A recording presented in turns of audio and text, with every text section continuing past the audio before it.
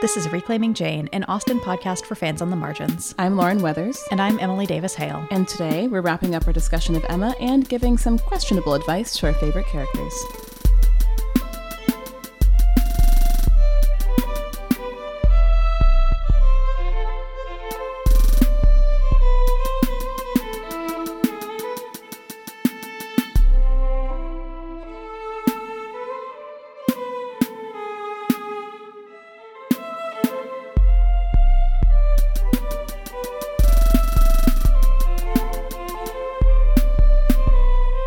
I gotta say, I always enjoy how we're very NPR voice for the intro, and then it immediately deteriorates. You only need it just for that beginning and ending of the episode. We can switch into the radio voice, and then after that, no one wants to listen to that for the entirety of the podcast. Seriously, that's not what this is. That's not why you're here.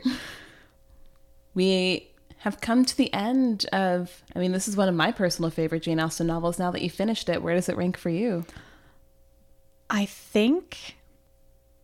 Oh, this is really hard. Pride and Prejudice is still my top, and that is probably, first exposure bias, because, I read it when I was a teenager, and it was extremely formative.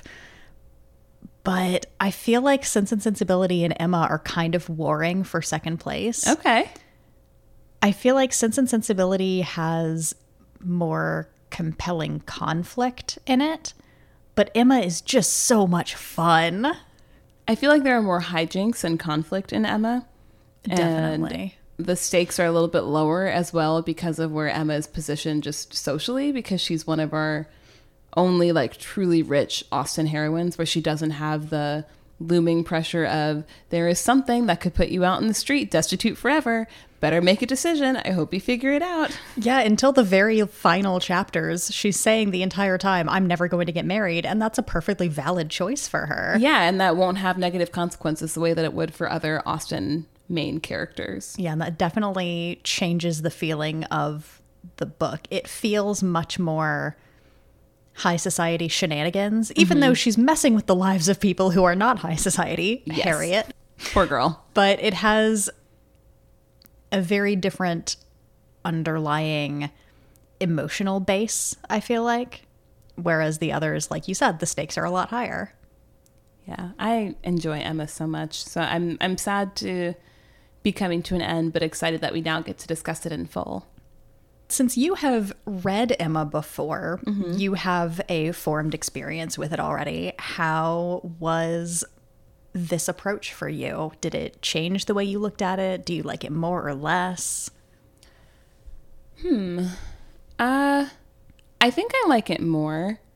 I think because this book is a little bit lighter, similar to other readings we've done before, I think I have a better understanding of the nuances within Emma from the historical context that you bring into it, and a different way of understanding some of the characters. But I don't think that my overall understanding of the book has changed drastically. I do think that I enjoy it a little bit more because I have those additional interpretations and those other thoughts that I can bring into my reading of the book. And I also now have the experience of reading it as the podcast community, and that just automatically elevates my enjoyment of it so much more, because I like being able to read something in this little mini podcast book club. It's so much fun. It's so much fun. And I like seeing people's reactions to what we said on Twitter or on Instagram, and seeing how other people interpret things in ways completely different than the way that we do. But yeah, I think I already really enjoyed the book. For me, it's top 3, not my top 2, but top 3. My top 2 is coming up. So we'll see if after our next season, what my rankings are and if they've changed. We'll have to see what my rankings are too. To be determined. I don't know. I really, really love our next book. Yeah, sorry. I think Mansfield is probably going to stay at the bottom for me. I think that's a fair assessment. Yeah.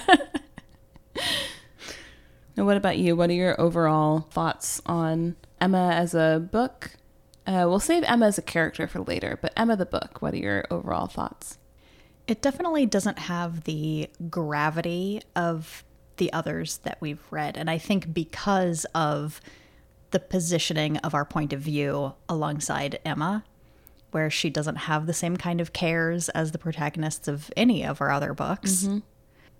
But that lack of gravitas also allows for so much humor and so much commentary by Austen that it was kind of just a silly, fun read almost, despite the fact that it's a fairly long book.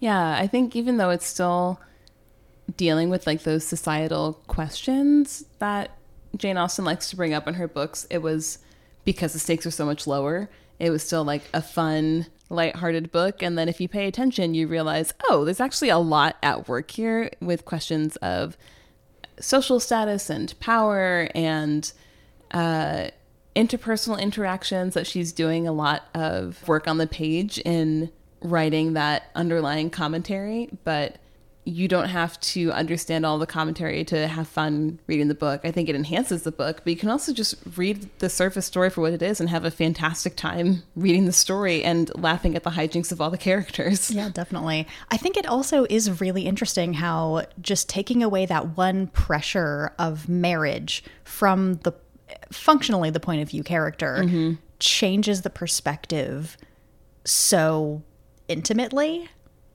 And I don't really know how to explain it, but class-wise, yes, Emma's a bit higher up than our previous heroines, but not that significantly. It's really the fact that she knows she's going to be taken care of. She's not out looking for a husband, whether from her own volition or from external pressures.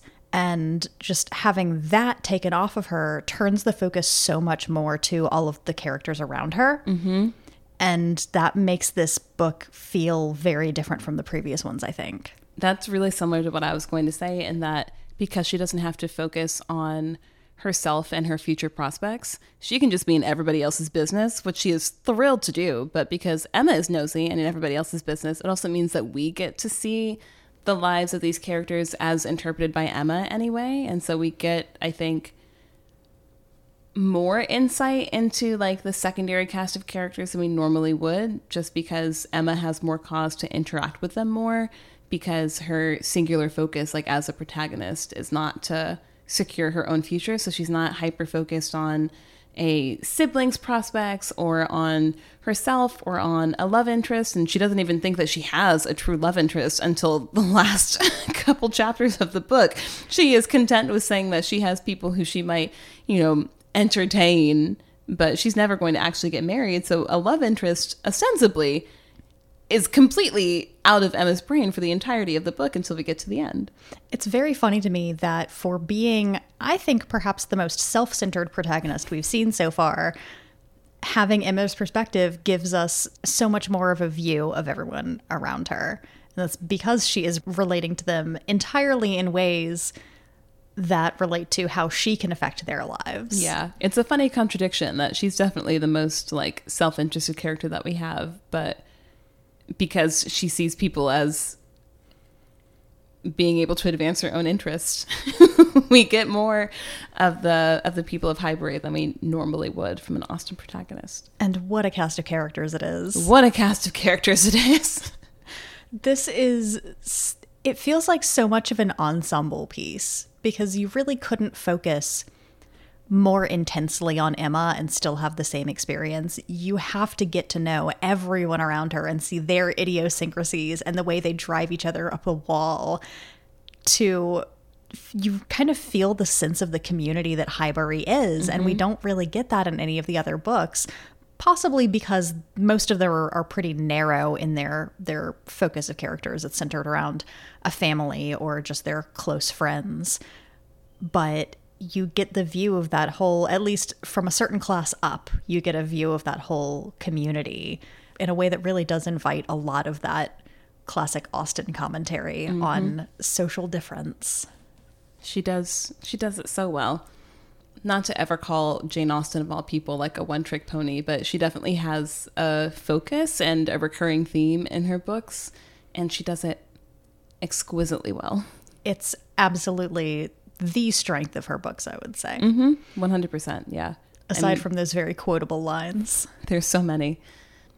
We've already given Knightley his lashings. We'll probably continue to do so in this episode, but I do really love the line of, like, if I loved you less, I might be able to talk about it more.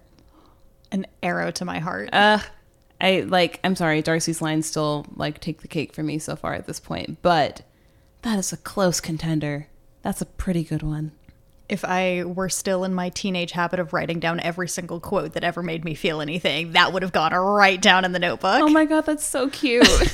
I think I still have several of those little journals. That's adorable. I want to see what teenage Emily was writing down in their journal. What other general thoughts do you have about Emma before we start thinking about our themes and our pop culture connections?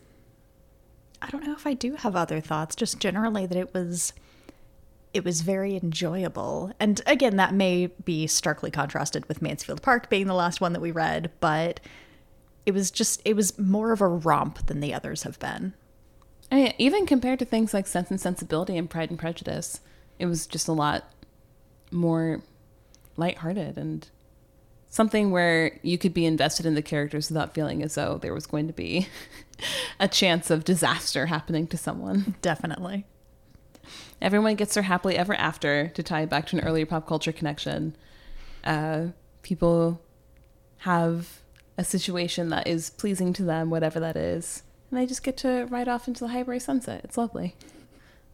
For now, Cottagecore fantasy. It is. Just don't look too closely at the Eltons' marriage. That might be the one to make that all fall apart. Oh, that's true. But we can talk about that later. We can talk about that later. Well, do we want to go ahead through the retrospective of our topics? Would love to. So we had 11 episodes of analysis for Emma, one of our most expansive books thus far.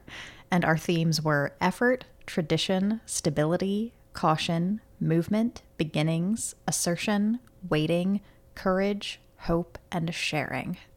This was also an interesting season to have themes since we were using the tarot deck again.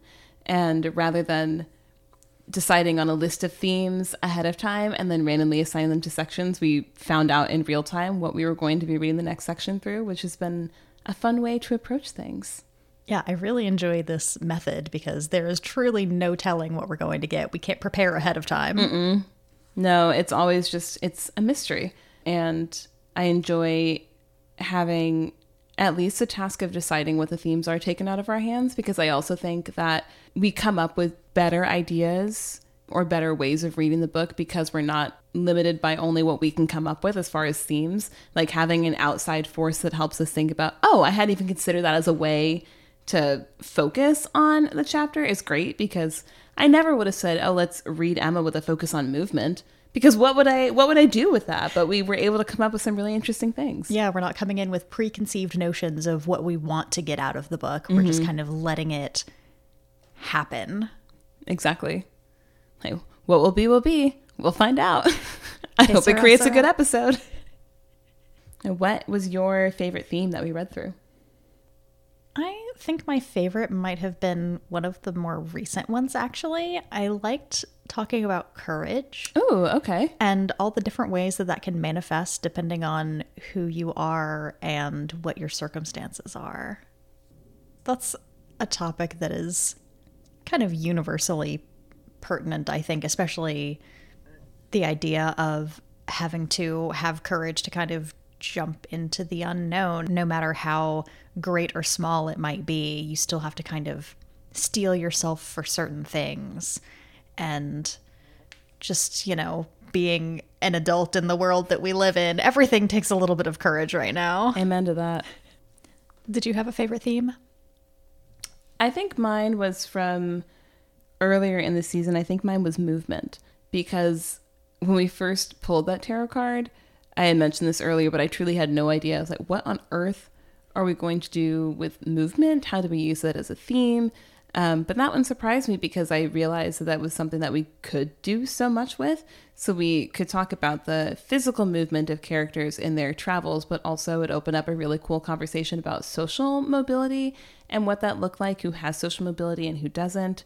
What does it mean to have the privilege of mobility, or that you don't have any mobility at all because you're already at the top? And the only place you can go is down, in which case it's not really mobility, it's more of a social downfall. So I think just out of the unique nature of that theme and then how we were able to interpret it, I think that one was my favorite. I really didn't think I was going to get as much out of it as I did. That one was a lot of fun. I remember enjoying that very greatly at the time. Yeah, it also helped that happened to be a section, I think, where characters were physically moving all over the place. Yeah, that was helpful. I think that was where Frank Churchill decided to go to London just to get his haircut. It was. Allegedly. Now we know that there were ulterior motives for him to go to London.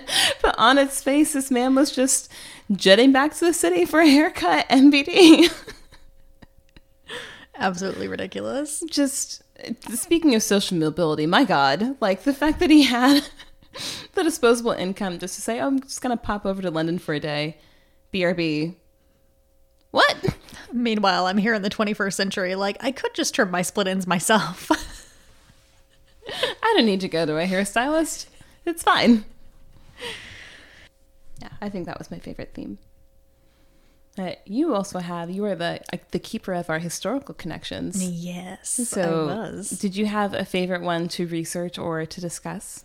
Well, let's recap them first for everyone who has, probably not binged the entire season before they came to listen to this. If you did, good on you, I guess. Congrats, welcome. That's a significant investment of time, but our history themes were medicine, religious houses, sea bathing, governesses, travel, the Grand Tour, postal services, the Romany people, strawberries, funerals, and purple dye. Okay, all right. What was, either your favorite to talk about or your favorite to research? I think probably my favorite to talk about was the dye, just because that fits perfectly into my little textile obsession that we have going on. Favorite to research might have been the postal service, weirdly. Yeah? Yeah, because it just operates so differently than how we know mail services today. And it gave also deeper context to the books that we've read before, because there's always letter writing going on. And I didn't really understand like how quickly that could move or what was involved in sending letters to people. So yeah, funnily enough, that one was kind of my favorite to research, I think. Neat. Did you have a favorite to learn about? Ooh, I really liked our historical topic of the Romani people, because I think that one, that's a culture and a people that's still really misunderstood today. And so I really liked that we were able to bring that discussion in, since they were mentioned so strangely in the book. It was a really perfect opportunity to discuss, okay, well, how does a group of people become dehumanized and villainized in this way? And then what's the actual true culture behind like this idea of a person or a culture that we get through either historical books like this or modern pop culture interpretations that are very flat and don't actually get at the heart of who the Romani people are. So I think that was my favorite, because I really enjoyed being able to both learn more and to add something else to that scene with Harriet. I think that was a necessary contextual add. Yeah, in my mind, I kind of group that one with the slavery episode from Mansfield Park, just in terms of treading topics that are modernly kind of controversial to link in discussion with Austen. Right. But it was definitely one, like as soon as I came across that reference as I was reading, I was like, that has to be my topic, because that's the kind of thing that we don't want to leave out of our conversation about these things. Yeah, we like random topics like strawberries, but there are also deep historical precedents to the way that the world is now, and they do come across in these novels, even though we tend not to think of Austen as being related to those kinds of things. Yeah, everything is connected. I really liked that. I thought that was a great topic, so thank you for your research. You're so welcome. What about our pop culture topics? Those were equally random and varied. It was a very scattershot season in terms of the topics that we chose. It was. I think it definitely, or not definitely, it hopefully makes for some interesting listening. But the pop culture connections that we had this year were reality TV and makeovers, book to movie or TV show adaptations, stubborn characters like Gaston and Lady Catherine, the Bridesmaids movie, class and social mobility, specifically influencers in the upper class and what the upper class looks like today, K-pop debuts and K-pop in general, white feminism and who can be assertive, damsel in distress characters, Don't Worry Darling and being in the public eye, being famous in general, the secret relationship trope, and then happily ever afters. We went all over the place. We really did. What was your favorite to talk about or to, get that thrill of connection with Austen? Ooh. I think one of my favorites to talk about was the Don't Worry Darling drama and being in the public eye. That was just hilarious to me to talk about because I am Marie Kondo. I love mess. And I love any excuse to talk about messy celebrity drama, but also to talk about why discussing messy celebrity drama can have some kind of relevance to our own normal people interactions, thinking about the consequences of being in the public eye and the courage that takes, while also saying, let's talk about how Harry Styles may or may not have spat on Chris Pine. That was a joy. As far as connection to Austen, I think my favorite one was white feminism and who can be assertive. I think that was my other favorite. What about you? I think my favorite was influencers. Yeah. Just because they fascinate me so much. Like sometimes I feel like I am a different species from internet influencers, but also having the ability in that to look at aspiration as a concept and who creates the things that we aspire to and just the social norms and mores around all of that is just so fascinating. Like maybe I should have been a philosopher instead of a linguist, but you can just be a culture critic. No, thank you. That sounds terrible. That's okay. I'll do it. No, but I think you're so right in that influencer culture just in general is fascinating. And it's especially interesting to me now because I have multiple friends who are like micro influencers, and seeing who they are as people and who they are when the camera's not on is like 9 times out of 10 the same, but it's fascinating seeing what their internet persona is and then also knowing them as a person. Seeing where there is or isn't a disconnect is super fascinating and sometimes a little bit uncanny valley where it's like, oh wow, like I have this perception of you as a person because you're my friend and I'm close with you and I know who you are just as a human being, but other people only have what you decide to share with them, like on whatever social media platform that you use, and that's their only perception of you. And that's so wild because I know who you actually are, but these people never actually will. They only get this very flat idea of who you are. It's weird. It's trippy. Yeah, that's something that I agree completely that it is trippy, but also something that I think a lot of us need to think about more because the majority of us, I would venture to say, are on social media. But I think a lot of us, me included, forget that there is an entire person behind what goes on social media. And I forget that about myself. Whatever I tweet, whatever I post on Instagram, I forget that 99.9% of the people who are seeing that have no idea who I am. Yeah. And it's just really weird to remember that not only am I only seeing a fraction of who all these other people are, they don't know anything about me either. I think that's part of why that new social media app Be Real has been gaining traction. I've had multiple people ask me to get on the app. I get the point of it, but I cannot have another social media app. I can't do another one. But okay, I've been trying to understand this. Does it just pop up at a random time? Yes. And when you open the app, it just automatically does Oh, no, the it's thing? not going to automatically take a picture for you. Like, yeah, it's okay. not going to be that violation of privacy. Like you but, get to choose a moment.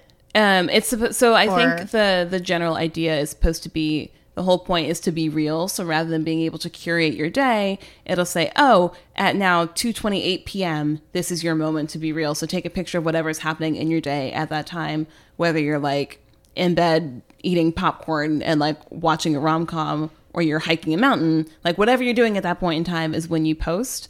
But I think you still get to decide when you post, because now the problem is that because it's not going to force you to like take a picture, people take a picture later and then upload it. It's like, okay, but the whole point was for you to post when you weren't necessarily doing something interesting. And people still find a way to curate. Yes.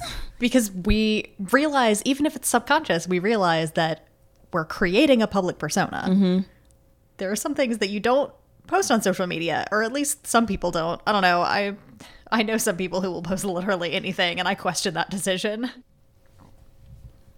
Okay, so now that we've done our themes, our historical connections, our pop culture connections, do we want to move into giving some questionable and slightly tipsy advice to the characters of Emma? Absolutely. Have you curated our list this time? I have. So we can choose what order we'd like to go in, but I have 6, perhaps 7 characters, depending on how we want to spin it. Emma is, of course, a given. Obviously. Mr. Knightley, Harriet, of course, Frank Churchill, Jane Fairfax, and then either or both of the Eltons. I'm so glad the Eltons are on that list because I was thinking about them earlier. Oh, good.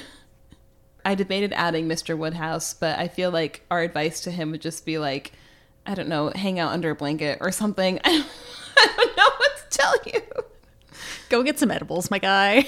Yeah. What are the Regency equivalent of edibles? Is that just alcohol? Can you find some herbs to smoke? I don't know. Surely they had weed. Yeah, but like, do the upper class people know about weed, or is that just the lower class people having a ball? I do not know, but where shall we begin? Let's start with the Eltons because you're already thinking about them. All right. I don't know if I had any advice in mind. I just think that they deserve each other. That is true, yeah. Did you have any actual advice for them? I think my advice for... She doesn't need to smile more, Mrs. Elton. I was going to say talk less. Smile more. Lauren, it is 2022. Yes. Or actually, by the time this airs, it might be 2023. It will be 2023. It is a dated reference, but it is relevant to her. I just need her to be a little quieter. What I tell my students, I'm going to put my student affairs hat on. I just facilitated a workshop today, and one of the ground rules that we set is listen to understand, not listen to respond. So instead of already forming your response or rebuttal in your brain as you're listening to people talk, listen to actually understand what they're saying instead of already trying to decide what you're going to say to them in response. She's not really thinking about what to say in response ever because I don't think that she lets people get a word in edgewise. But I would say actually listen to other people to understand them and not just to confirm what you already think about yourself. Yes, absolutely. And I would tell Mr. Elton to get over himself. Yeah. And maybe I don't know that he was planning on proposing to Emma, but maybe plan a sober proposal. I'm not exactly in the best position to say that, but I'm also not planning a proposal to anyone at the moment. So yeah, I feel like that's solid advice. Like, unless there are extenuating circumstances, plan a sober proposal, please. You are not in Vegas. You're not running off to go get married by Elvis. Maybe have one less glass of wine if you think that there is even the slightest chance you may be asking a literally life-altering question.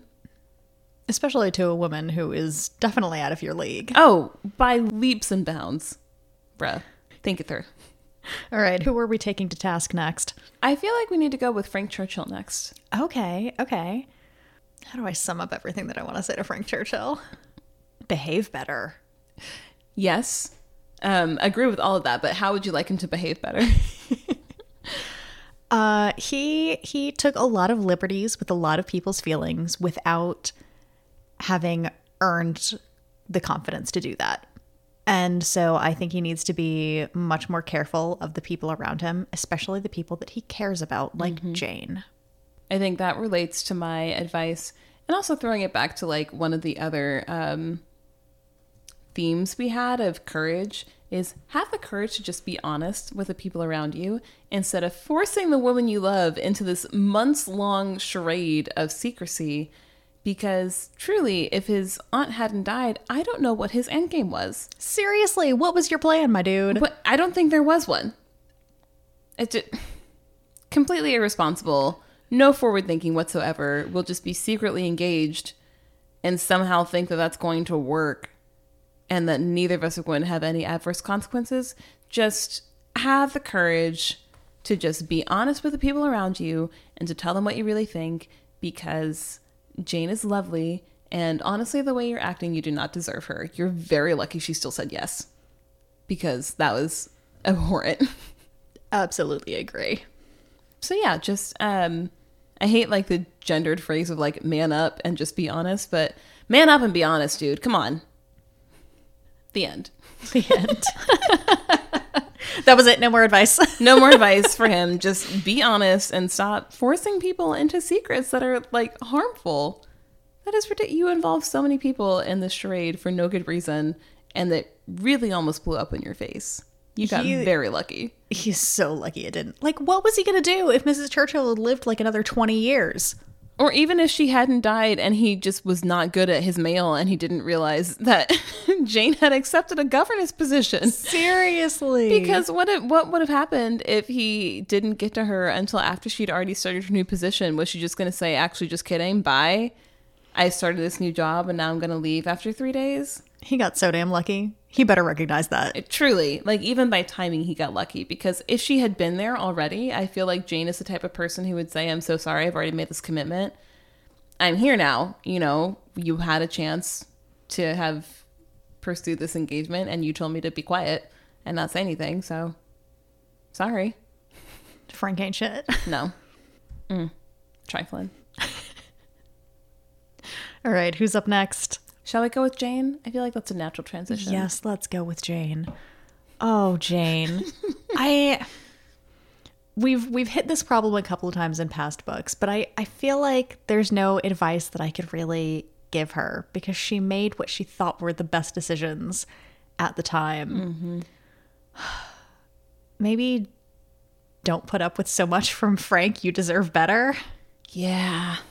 I mean, she deserves much better in her treatment from Frank, but we also talked about how she's kind of stuck between a rock and a hard place, and being a governess isn't a great life option for people. Definitely. And so I think Frank was a better option than being a governess, but she deserves better than Frank. Yes. I mean, she'll be rich at least, so there's that. So make the most of it, I guess, is my advice to her. Yeah. But I do agree with you that she deserves better. Maybe my advice is demand better from Frank. Oh, that's good. If this is the person who you're going to be with, then hold his feet to the fire and ask him to be more for you. He's clearly whipped, so you might as well.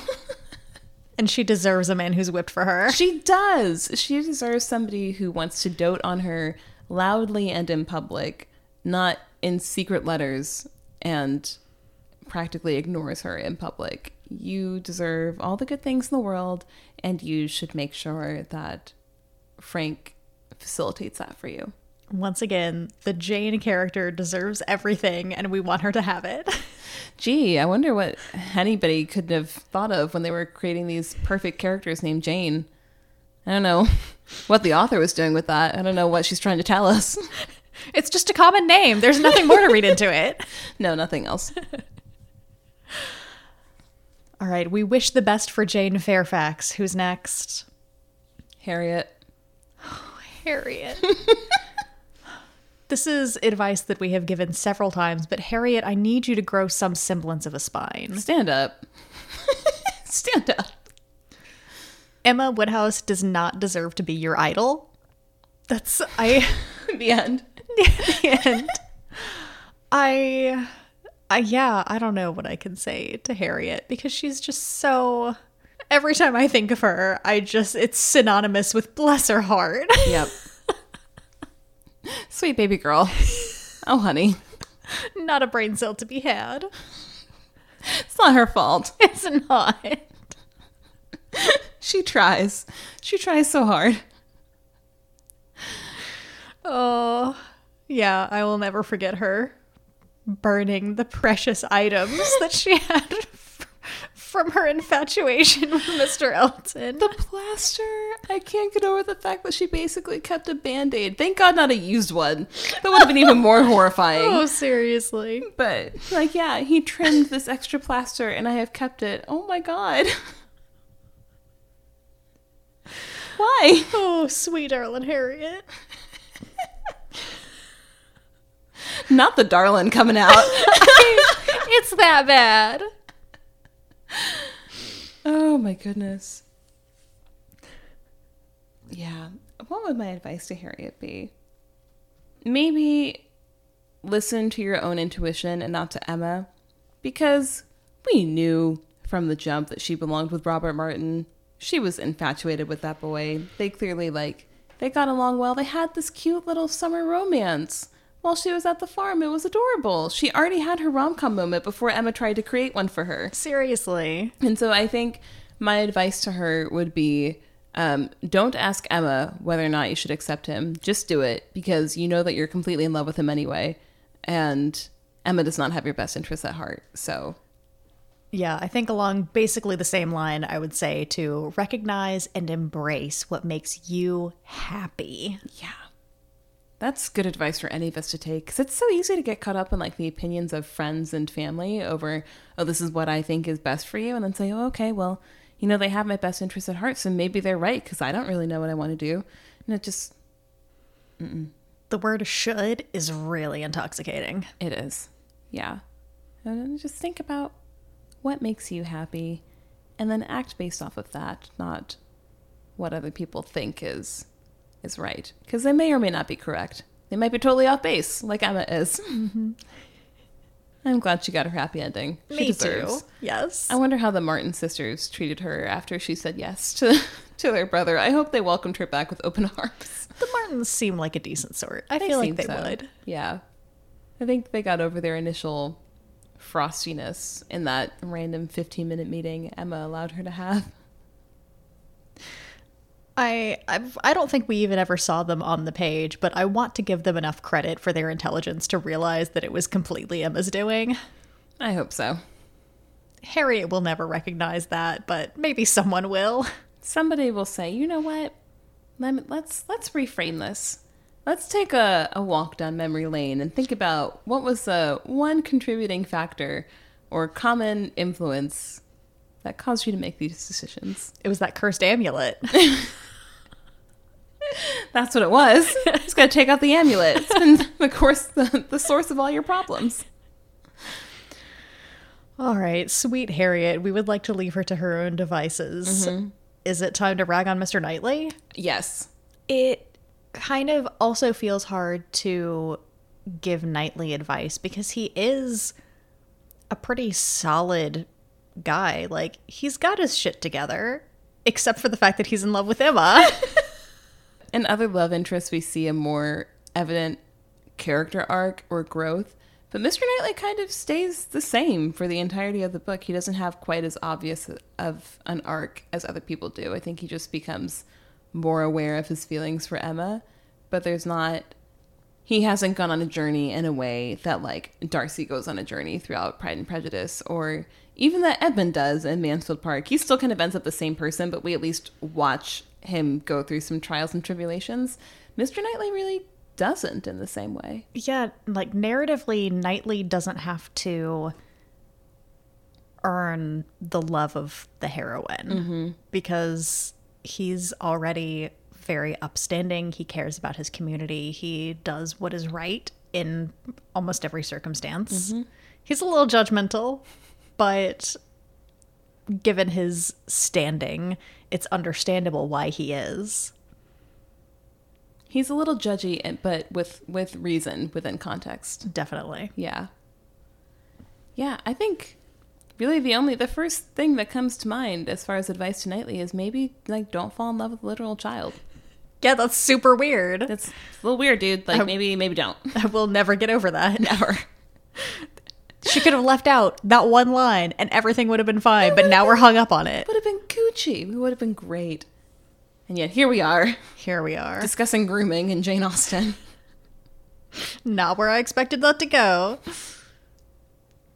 Yeah, I don't know. He's a difficult character to give advice to. Because he even does change his mind on things.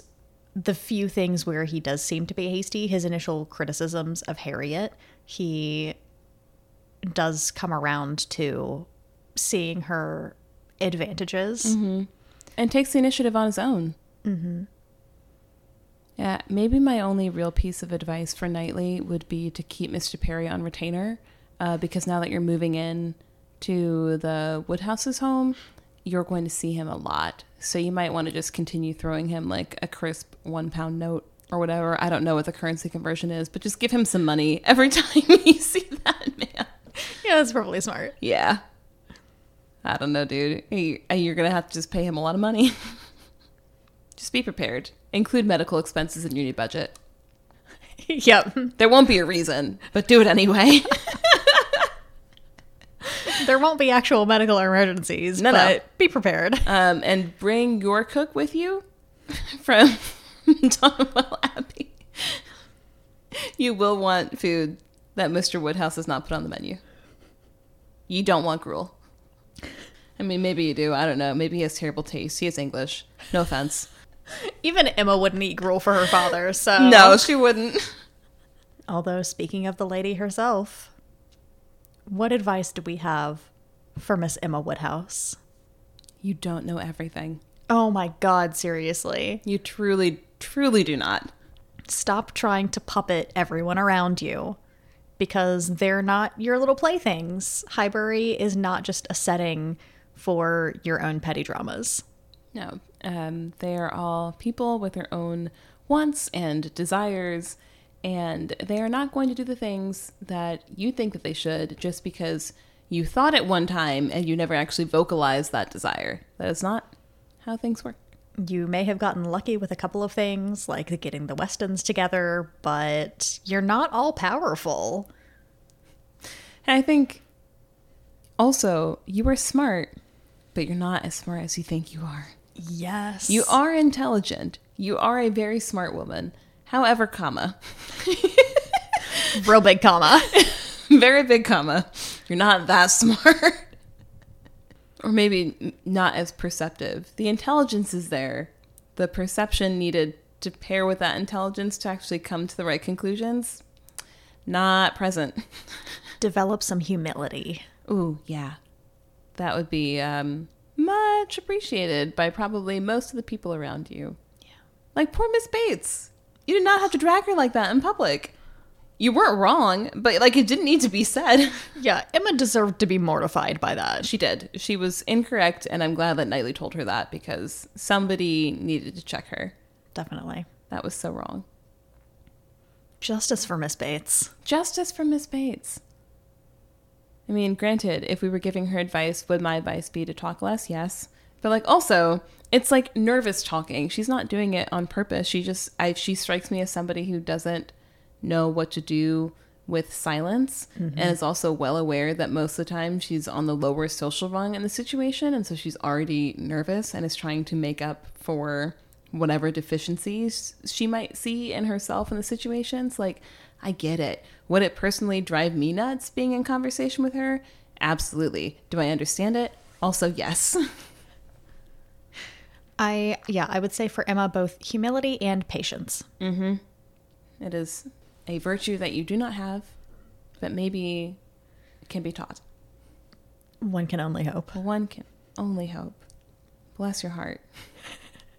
Of all of the heroines that we've had, I think Emma is one of the most flawed and one of the ones who perhaps is on the surface the most irritating, but also is really entertaining. Like, she still manages to be a lovable character despite all of the like immediate advice we have for her as to how to be a better person. She's still a really fun character to have spent the book with. Just hard to do. Definitely. It was a balancing act for sure. Yeah, because there were certainly characters in Mansfield Park we had lots of advice to give to, and they were not fun to read about, to us anyway. But this was great. It was a nice reprieve. It was. How have we finished Mansfield Park and we're still ragging on that book? Look, it was just so much. Any other last pieces of advice for any of the characters? Either the 6/7 that we've mentioned or anybody else? I think my piece of advice for Isabella would be, your children are probably fine. Yeah, she is the early helicopter mom. Yep, made in her father's mold. Oh, 100%, yes. Do you have any other additional advice to dispense? Mr. Weston could stand not to gossip so much. For gossip being a woman's occupation, that man tends to gossip a lot. He is the source of a lot of the town finding out new information. Yeah, I feel like that was something that I meant to mention in our final analysis episode and just didn't get around to. But yeah, Miss Bates gets a lot of credit for being the gossip in the town just because she talks nervously. But Mr. Weston's the one who's actually dispensing a hell of a lot of information. He is telling everybody's business, and on purpose, to the point where Emma and Knightley even count on the fact that once the Westons know, everyone's going to find out, because he'll just be, oh yeah, by the way, did you hear, did you know? That was possibly the funniest part of the last section, was just, oh, well, if we tell Mr. Weston, everyone else will know within this time period. We can have, who needs Instagram when you have the town gossip? Just say one thing and wait. Absolutely hilarious. But also, I love him. He is, I think, like an example of as many examples of bad relationships or absent husbands as we can get in novels. I feel like he is an example of like a good engaged partner. Like he and Mrs. Weston always seem to be on the same page, and it's very cute. It's very cute, and like genuinely enjoy each other's company and are able to confide in one another about like their worries or their hopes for things, and they just seem like a very evenly balanced and matched couple, and that's a lovely thing to see. It really is. Evenly matched in a way that the Eltons are not. Like they're evenly matched, but in like you guys are both infuriating, you deserve each other kind of way. Right. They're opposite ends of the spectrum. Exactly. This is more of a wholesome. Good well matched versus terrible well matched. Chaotic good versus chaotic evil. Exactly. Does that wrap up our discussion? No, think of something else. Lauren, I gotta go home. No. Yeah, I think that does bring our discussion of Emma to a close. Ah, well, we do have one last element. We have our final takeaways. Oh, and I'm first. And you are. I did not start thinking about it as we were having this discussion. Uh-oh. Emily said earlier that they were afraid that I was going to take their final takeaway, and I'm going to laugh if that's the case, because I truly don't know what mine is. If you fabricate something in the next 10 seconds and it's exactly the same, I'm going to be so mad. What's coming to mind right now, and my final takeaway might shift after I hear yours as well, if it's not the same. I don't think it is. But there's so much like miscommunication in this book that I think my final takeaway is to be honest with other people and to be honest with yourself. That's really good. Yeah. I like that. Thank you. Yeah, it's definitely related, but not the same to mine. Oh, good. Because mine is sort of playing off of some things that we said earlier, but it's also basically like cognitive behavioral therapy for social anxiety is you cannot read minds. You cannot control what other people do. Mm-hmm. The only person whose behavior you can be accountable for is your own. I like that. Little mini therapy session. Yes. And that concludes Emma for us. Oh my gosh. End of an era. I know. It was so much fun. It was. This has been a joy. It's always a joy, but this was especially fun. We will have some continuation of the joy, though, as always, following the end of a season. Our next episode will be 6 Degrees of Austen. Patrons will also, at the $5 or up levels, receive an exclusive Emma season sticker. Whoop whoop. Stay tuned for social media for the design. I'm so excited about this. Our next book, drum roll, yeah. Persuasion. Yes, I'm so excited to dive into Persuasion because this is one that I know ranks really high for a lot of people, including Lauren. Yes. And I have never read any of it. I barely know what happens at all. Oh, good. So you've been unspoiled. I've been pretty well unspoiled. I think I know like maybe one thing, but also there's so many names attached to Persuasion that I don't know what's going on. That is fair. I know the main character is Anne. That's cool. Pretty much spoiler. it. Great. Yeah. So yeah, once again, truly I will be unspoiled for whatever happens in Persuasion. Excellent. It'll be a lot of fun. We will announce the premiere of that as soon as we have finalized our plans for recording and for our posting schedule. And be on the lookout as well for any extra Emma adaptation discussions we may have on the horizon. We'll post all those details on our website and on our social media so that you have it. We really hope that you have enjoyed our Emma journey as much as we have. Thank you so much for coming along with the ride. It's always an absolute delight to see everyone else's commentary around new episodes. I mean, that's part of why we decided to do like a chapter by chapter breakdown for all these books, is that we wanted to read it alongside you guys. And I love every time I get to talk to someone who's actually reading it with us. It makes my day every time. Oh, thank you once again for being here. We say it every season and every episode, but we really, truly mean it. We love you guys so much. So much.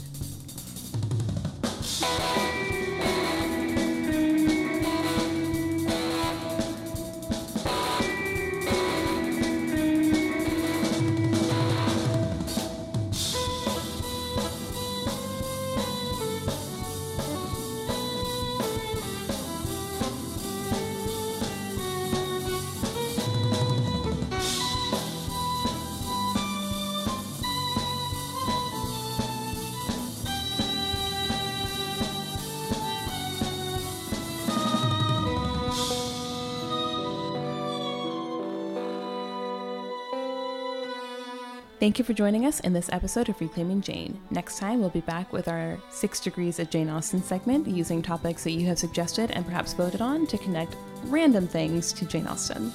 To read our show notes and a transcript of this episode, check out our website, reclaimingjanepod.com, where you can also find the full back catalog and links to our social media.